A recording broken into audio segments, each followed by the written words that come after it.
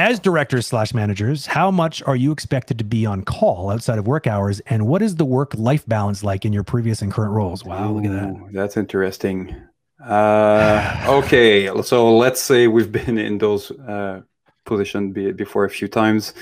Call outside of work hours. I do not remember allowing my supervisor or producer or all that calling me outside of work hours, but at the same time it's not like I was I know that there's some team like the IT, for instance, if there's a big crisis, yes, they're going to be on a call because literally everything stopped. You have 3 studios worldwide, and there's been a cyber attack or there's been a leak or the server is down. Yes, they're going to be on call. But artists, I think, or more like directors, but more of creative department, being on call outside of work hours, it's not something I've seen a lot. You might be expected to do overtime, and then it's but that would be the same thing for overtime, allowing the studio to call outside of working hours if you're a director, or doing overtime. Everyone is setting their own boundary. If your boundary is like, you know what, I have 3 kids, I have a newborn, I have all of this stuff, I'm going to give you the best 40 hours of my time, but I'm sorry, guys, I cannot give 1 more hour. I just can't.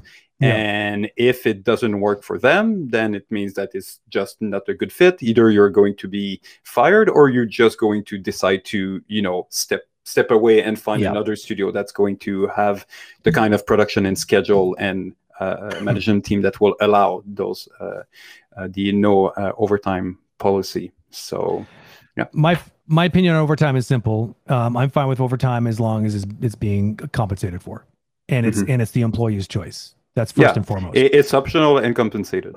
Absolutely. And anything else, it should not be tolerated as far as I'm concerned.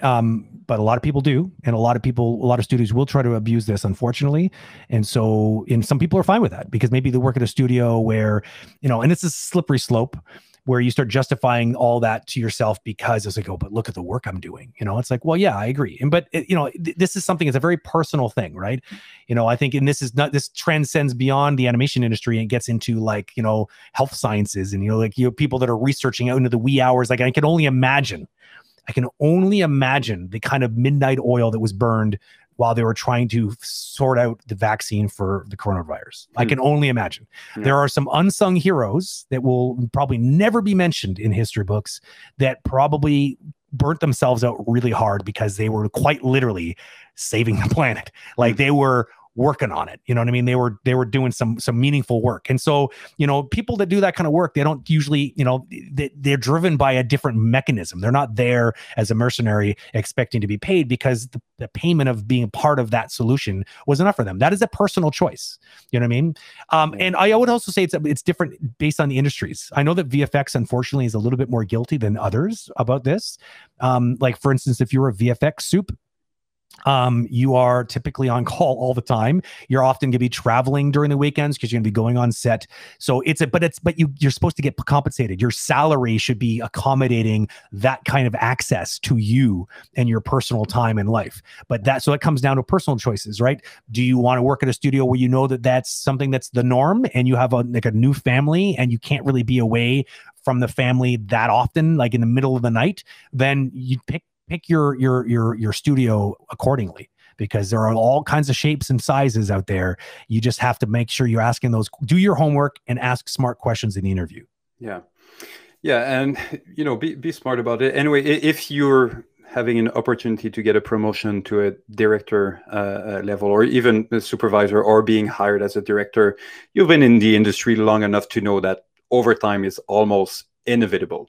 So if you're going for a director position and you're like, I don't do overtime, this is not something I do, you're going to be very upfront about it during the interview. Like this is almost this is putting your cards on the table right away. You didn't hire me yet, so I'm going to give you the opportunity to not hire me. Yeah, you're totally. Not be upfront. Absolutely.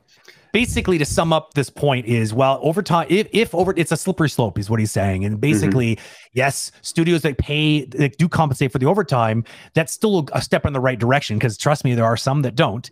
And just to be clear, a lot of game studios especially are famous for giving you time in lieu instead of actually like actual overtime pay. Depending on where you live, that may or may not be legit, to be honest with you. And that be something, and they could argue either way, whether that's a thing, but it's pretty standard. And it's actually in a way, when I think about it, it's actually kind of smarter than money, because then you don't have people that are killing themselves just to make a bunch of extra money. It's like they get time off where they can actually recharge with their family and their loved ones, like after that push is done. But basically he's saying, like, look, if you allow it, it's great, I guess, because as long as you're compensating. But the problem is that now there's sometimes it becomes the culture that it's expected. And it's you could say it's optional, but there's peer pressure, right? And peer pressure and not even beyond peer pressure, it can even be kind of passive aggressively pretty much indicated that it's not really optional. You know what I mean?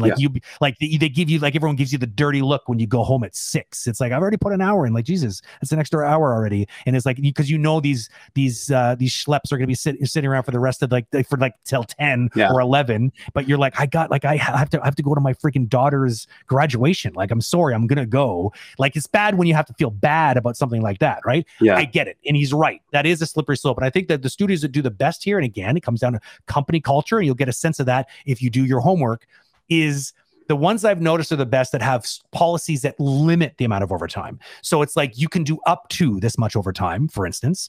It is compensated, and it's like, it can only be a certain number of weeks in a row. You know what I mean? Like, so that at least they try to control it not becoming the norm. You know what I mean? Like, they have kind of like a way of timing it out. It's like, look, because at the end of the day, I'm sorry to say, creative productions require sometimes that sort of that extra push to get it across the finish line. I've always said that healthy kind of overtime is the kind of overtime that you're doing that you're excited by, that you're like, oh my God, and we're doing something amazing. It's like that person who was figuring out the vaccine for COVID. For sure, people were just like, they were driven out of a passion to like solve a world problem, right? It's obviously not orders of magnitude different, because you're not saving any lives with video games, but you or for films. But basically, it kind of feels like that sometimes, because it's like, it's important, you got to get it done, and it feels so great, you're almost there.